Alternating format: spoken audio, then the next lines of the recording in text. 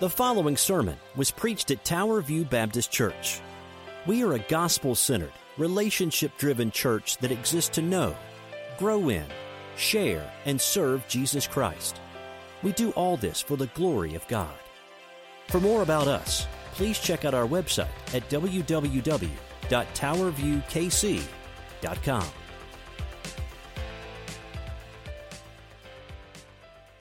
Well, good morning. It's good to have you with us today, and we are re-recording the sermon from Sunday, April 10th, here the day after on Monday, April 11th. We had some technical difficulties, so we just wanted to make this as a matter of record. So we're going to go through the sermon, and we're going to kind of more teach it than preach it, if that makes sense, but it's the same information. We are in a current series, if you've been with us, over the greater than, and this week is greater than any applicant from Hebrews 5, 1 through 10. Just want to read the text for us. After that, we'll get into it, and we will go from there. The Bible says, "For every high priest chosen from among men is appointed to act on behalf of men in relation to God, to offer gifts and sacrifices for sins, for he can deal gently with the ignorant and wayward, since he himself is beset with weakness. Because of this, he is obligated to offer sacrifice for his own sins, just as he does for those of the people. And no one takes this honor for himself, but only when called by God, just as Aaron was. So also Christ did not exalt himself to be made high priest, but was appointed by him who said to him, 'You are my son, today I've begotten you.' And as he says also in another place, 'You are a priest forever in the order of Melchizedek.' In the days of his flesh, Jesus offered up prayers and supplications with loud cries and tears to him who was able to save him from death, and he was heard because of his reverence. Although he was a son, he learned obedience through what he suffered. And being made perfect, he became the source of eternal salvation for all who obey him, being designated by God a high priest after the order of Melchizedek." That is Hebrews chapter 5, verses 1 through 10 out of the ESV. And as we come to this, I just want to go through this with you. Because, in many situations as we go through, we often don't realize counterfeit things. We often don't see counterfeit things that come our way. And someone once asked a banker how he trained his staff to recognize counterfeit notes and money. And that banker said, "It's simple. I have them handling the real thing all day. So when a counterfeit note comes into their hands, they know immediately that it is." And the same is true with us. As we continue this study of Hebrews, we have been working through a long section about Jesus being the great high priest. And that has been affirmed numerous times and will continue to be confirmed numerous times as we go through the next section. But the same is true with our salvation. The death of a sacrifice is meaningless unless the one offering his life is truly qualified to do so. And only Jesus, as we read in this text, is qualified to do so. The gospel alone is the power of God unto salvation, and everything else is an impotent impostor. Either Jesus is the only high priest we need, or we are lost. And so today, do we truly understand what it means that Jesus is the high priest, and that pastors or priests or some holy people cannot take that over from him? Do you see how God has done this in Christ? The big idea today, which is simply the summary of our sermon, is that the perfect, qualifying, and sin-bearing priestly work of Jesus Christ is the sum and substance of all of our doctrine, delight, and duty.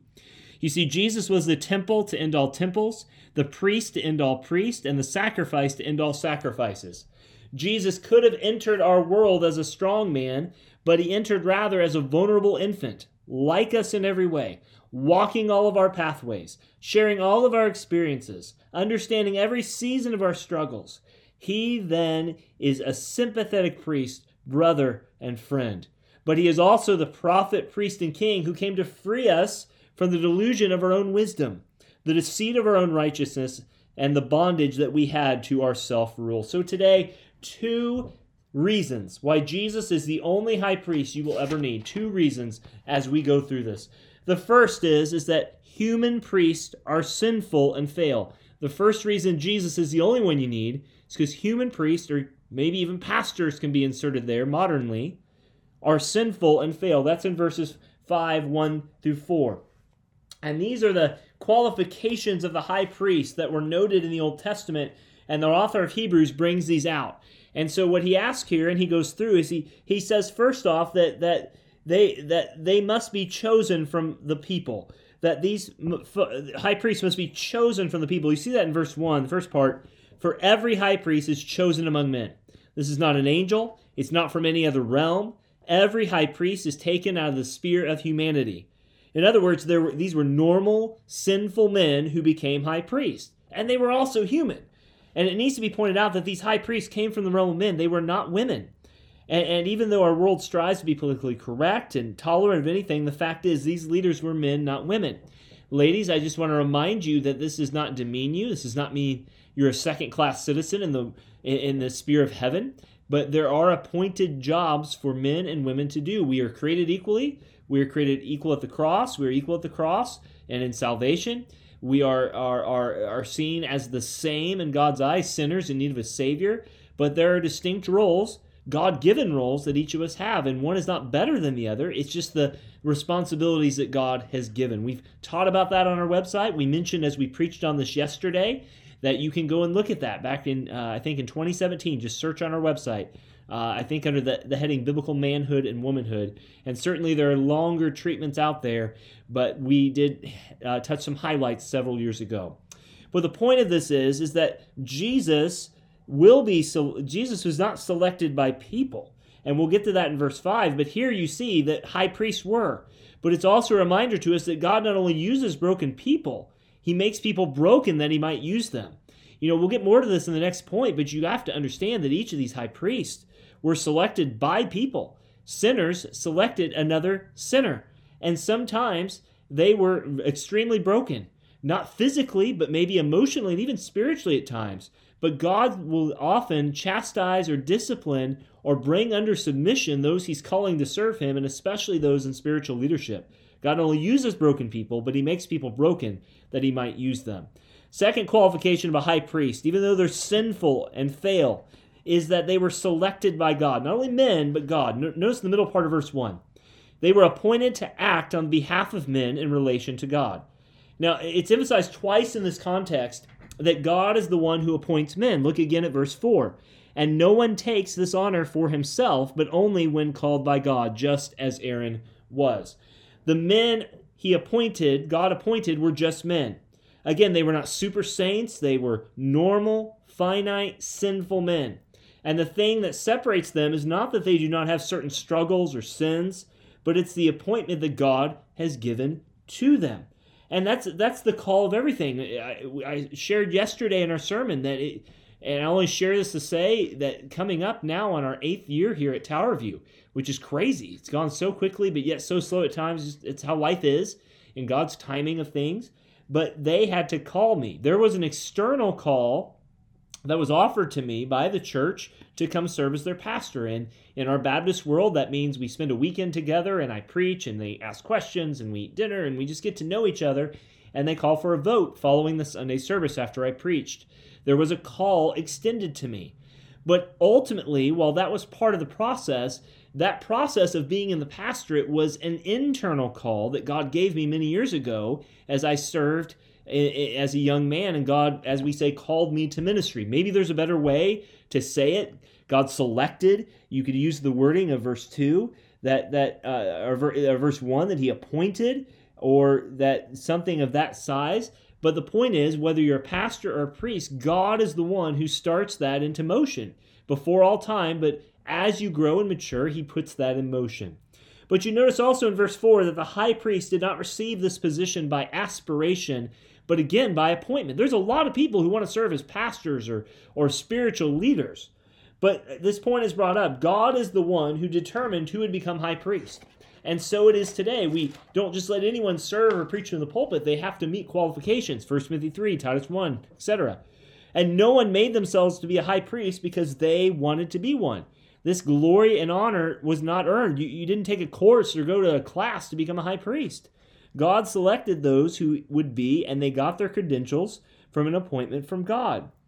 And this, reminds me of a story several years ago of one of my mentor pastors who got a call frantically on the weekend from someone who wasn't in his congregation, but just was calling through a list.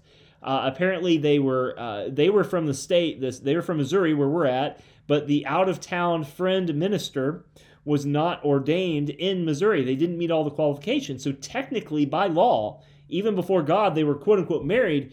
By law, he was not able to sign the marriage certificate. And so they called my mentor pastor friend, and he just happened, by his own goodness, I guess, took them on and officially signed the documents after talking at length with this other pastor to confirm several factors of his criteria to marry people. And he could have performed the ceremony as good as the other man, this unlicensed person in Missouri, but he was not authorized to do so by law. That's precisely how the priesthood worked. You needed to be appointed by God, or else God would not accept it. It is God who decides, not you and not me. It is interesting that if we read Leviticus and Deuteronomy concerning the responsibilities of priests, they were, to use some more modern terms, God's psychologists and psychiatrists. They taught the way to overcome fear and insecurities and anxieties and guilt and shame and, yes, and even sin. They played an important role in the plan of God. And Christian, that's why even as an extension to us, we must remember that we are His ambassadors. And you say, how do you get that? Well, it's not something that we do for ourselves. As Christians, we are called to be ambassadors to the world. We didn't earn it. We didn't take a course for it. We may train in godliness to be more like Christ, to be a better witness for Christ, but ultimately, we are His ambassadors, 2 Corinthians says, and we do this by His grace, strength, and Spirit alone. So we need to remember, even as normal believers who are not serving as a spiritual leader of the church, that really it is all about Christ, His glory, and the advancement of His kingdom. All right, so high priests who fail in sin are why you don't need these ultimately, but they were chosen by men, by God. Thirdly, subpoint C here, they were sacrificing for men or mankind. Notice verses 1 and 3. It says at the end of verse 1 that he, in relation to God, to offer gifts and sacrifices for sin. And again in verse 3, he goes on to say, because of this, he, that is the high priest, is obligated to offer sacrifices for his own sins, just as he did for those of the people. You see, every high priest was man's representative in things pertaining to God. That means that their job was to lead worship and offer gifts and sacrifices to God on behalf or in behalf of the people. A prophet from God was to bring man God's revelation, but a priest was appointed by God, as we've seen, to bring man God's representation. His responsibilities included offering God gifts and the offerings for sacrifices of sins. You see that in chapter 8, verse 3, and I'll turn there. Chapter 8, verse 3 says, for every high priest is appointed thus to offer gifts and sacrifices, for it is necessary for the priest to be able to have something to offer. These high priests were supposed to have enough so he could give gifts to God, and he was also supposed to recognize that he was a sinner who needed those sacrifices to cover his own sin just like everybody else. And Christian, as an extension application to us, this is why our lives should be a living sacrifice for God's glory and kingdom, because we desire that others be clean before the Lord just as we are in Christ. And so they had to offer sacrifices for their sins. This is why human priests or pastors fail, because we too are in need of forgiveness of sins. We ultimately cannot take you to heaven. The last point the writer of the Hebrews makes about these high priests and why they fail, even though this is a positive point, if you want to use that wording, is found in verse 2. And he says again, he, that is the high priest, can deal gently with the ignorant and the wayward. You see, every high priest was to be gentle in dealing with those who he had charge over.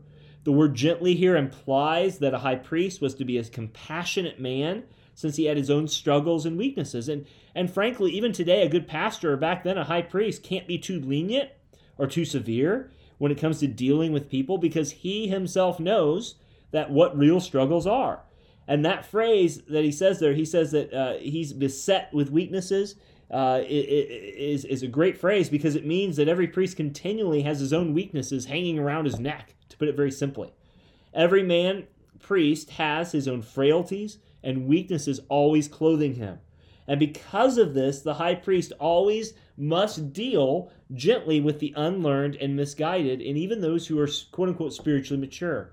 But today you see so many in churches and leaders who project themselves to be higher and holier than many of those who sit in the pews. You think about it, there are those who are almost heartless when it comes to a struggling sinner. There are leaders in churches who strut around as if they've reached an ultimate level of spiritual perfection. Brother, sister, I just want to remind you that is a lie, that is a sham. This kind of leader should not be a leader because he's living a life of total false delusion. Every leader has his own struggles and failures, and that is in part what makes him a good leader, if by God's grace he can wield that to God's glory. He can empathize with people who are struggling and failing, and he can help show them the way to victory.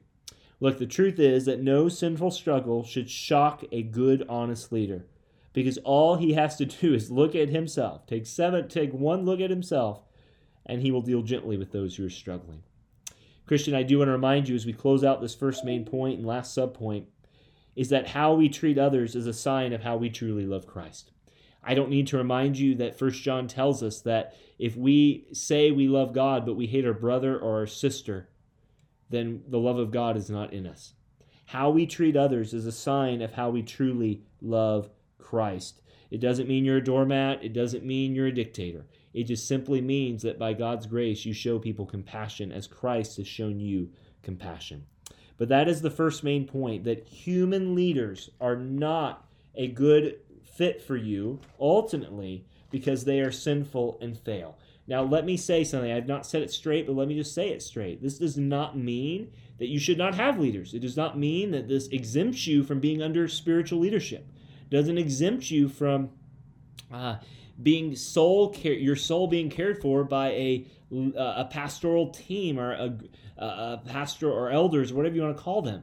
What it does mean, though, is that ultimately your trust, your ultimate trust, your ultimate looking to should not be them.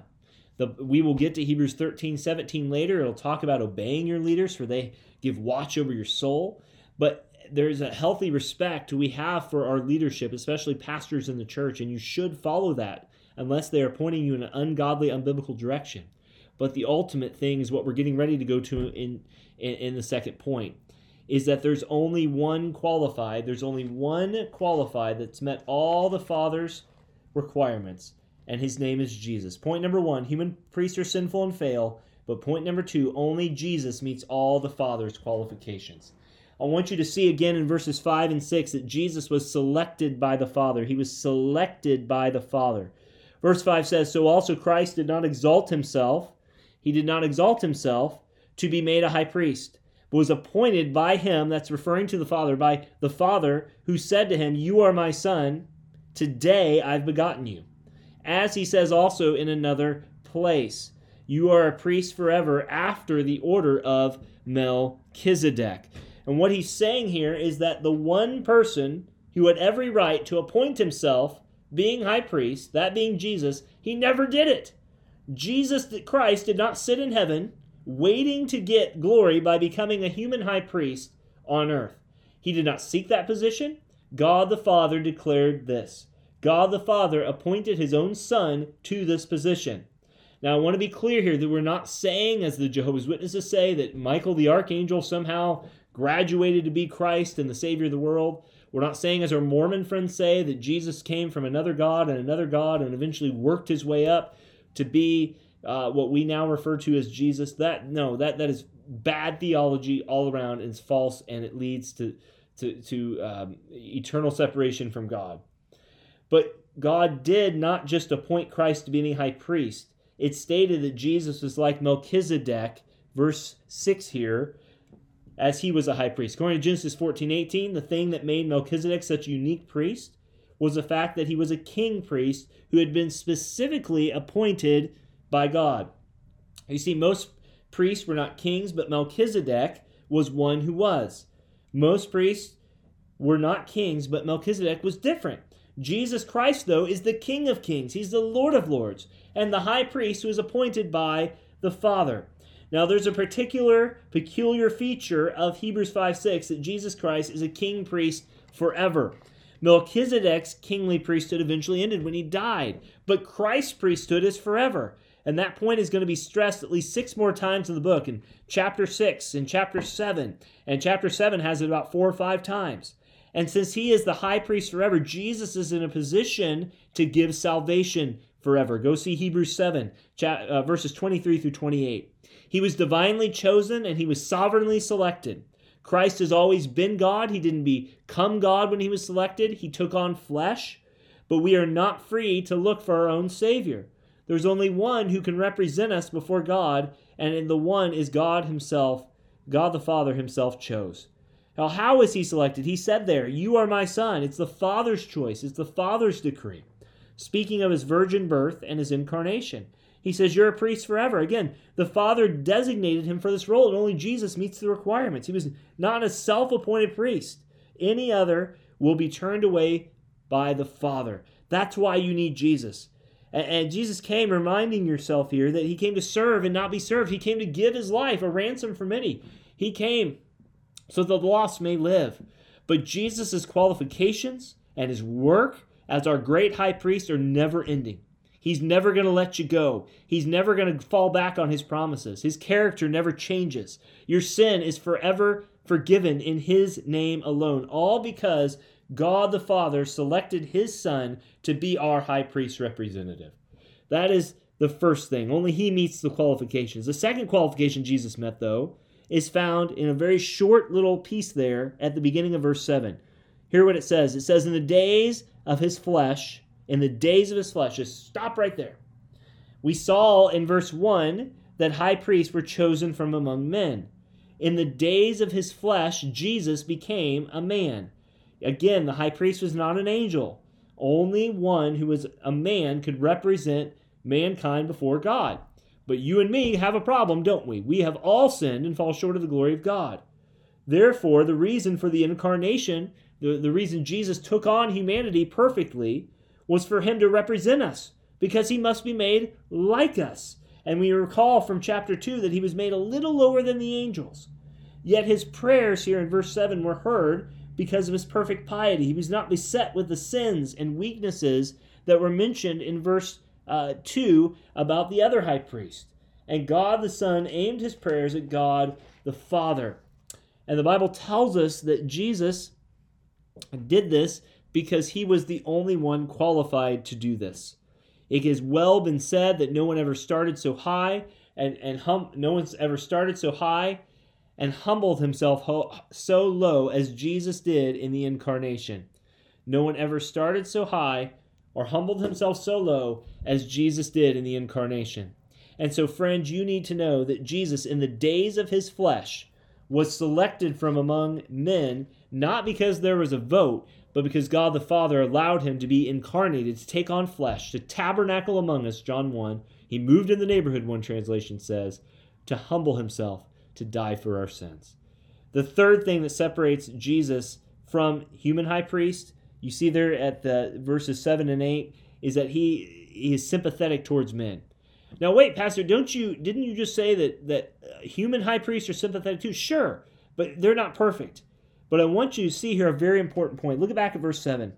In the days of his flesh, Jesus offered up prayers and supplications with loud cries and tears to him who is able to save him from death. And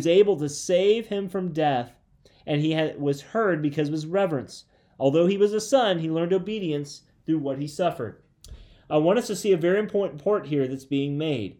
Obedience to do the will of God is learned. Becoming obedient is a process. Now, we typically learn by failure, but Christ never failed. He was without sin. He learned a little differently than we do. What Jesus learned is that when you obey the will of God on earth, it will lead to suffering and pain, and before it leads to great elation and great joy.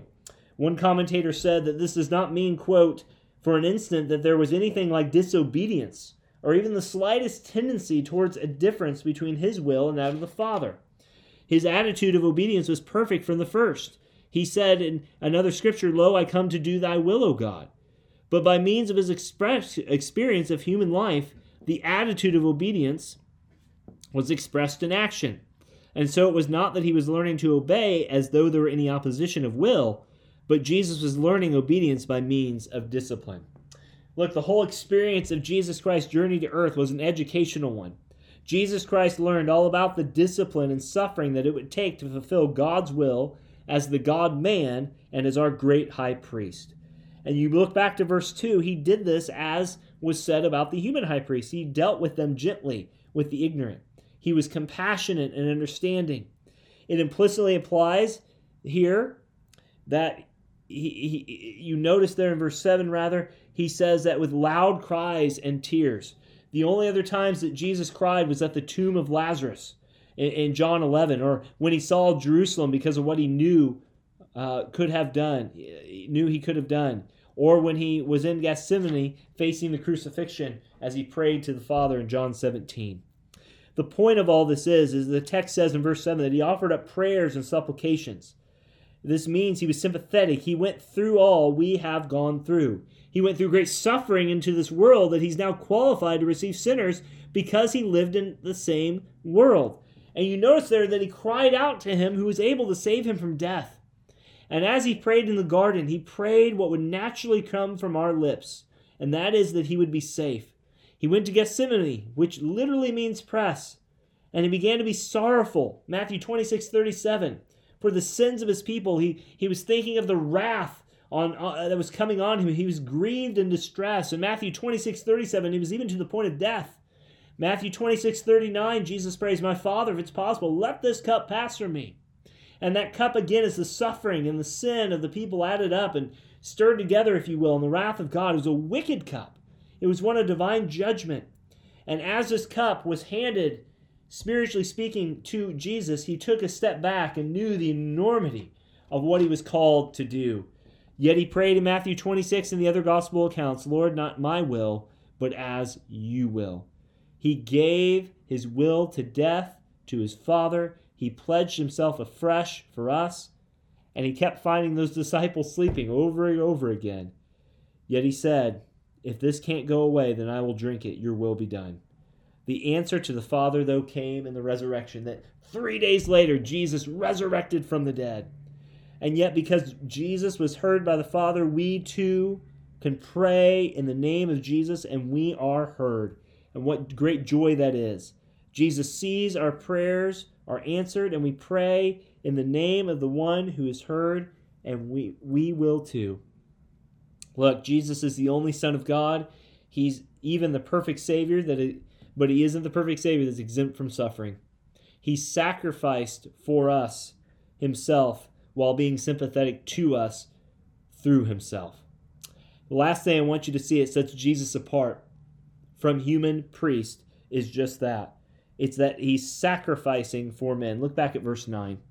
And being made perfect, he became the source of eternal salvation for all those who obey him. And being designated by God a high priest forever after the order of Melchizedek. It says, although he suffered, he learned obedience. You think he'd have a great spiritual privilege. You think God the Father would just sail him through any suffering. But it says he learned obedience. He grew in the depths of his obedience to the Father. He had never been stretched or challenged. Jesus hadn't in obedience like this, and the cross far exceeded anything that had been over him. And more than any temptation in the wilderness that was prepped for what was about to come. He learned a new dependence on his Father, that he would die for our sins.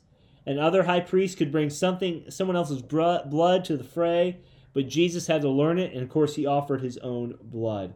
All the sacrifices of the Old Testament could not take away sin. They were a symbol. It couldn't save anybody. But Hebrews 10 tells us that God takes no pleasure in sacrifices. But Jesus came to be the ultimate sacrifice. That's where the pleasure would be. And the Father gave his Son a demanding will.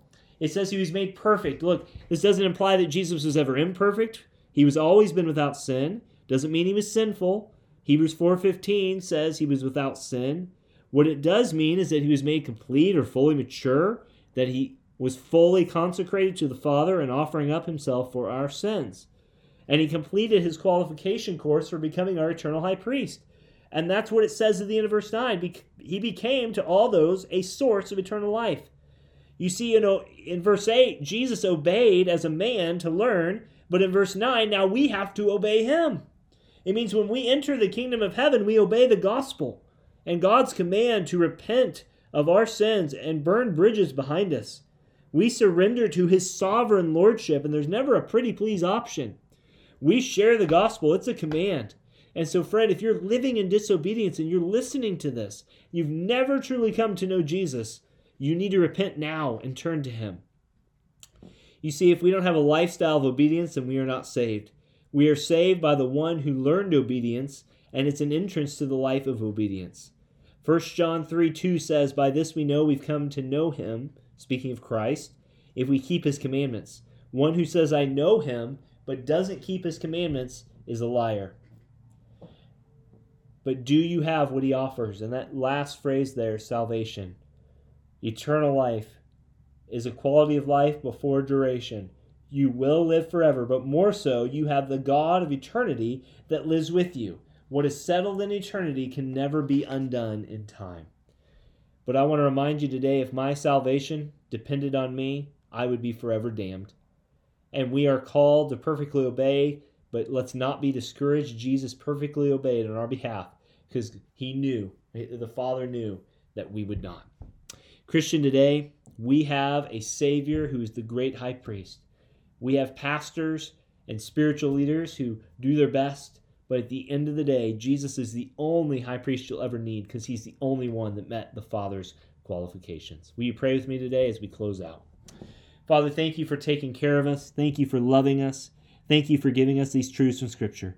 Father, as we are about 40 to 45% the way through our study, we pray you help us to know your will for us. Grow us together. I pray for Easter coming up that you be with Pastor Nelson as he preaches the word, and Brian as he leads music and others helping, Lord. Let your will be done. We pray all this today in Jesus' name. Amen. All right, guys. Thank you so much. Again, apologies about the live stream, but if you have any questions, feel free to drop it off. Look forward to seeing you next Sunday. Bye-bye.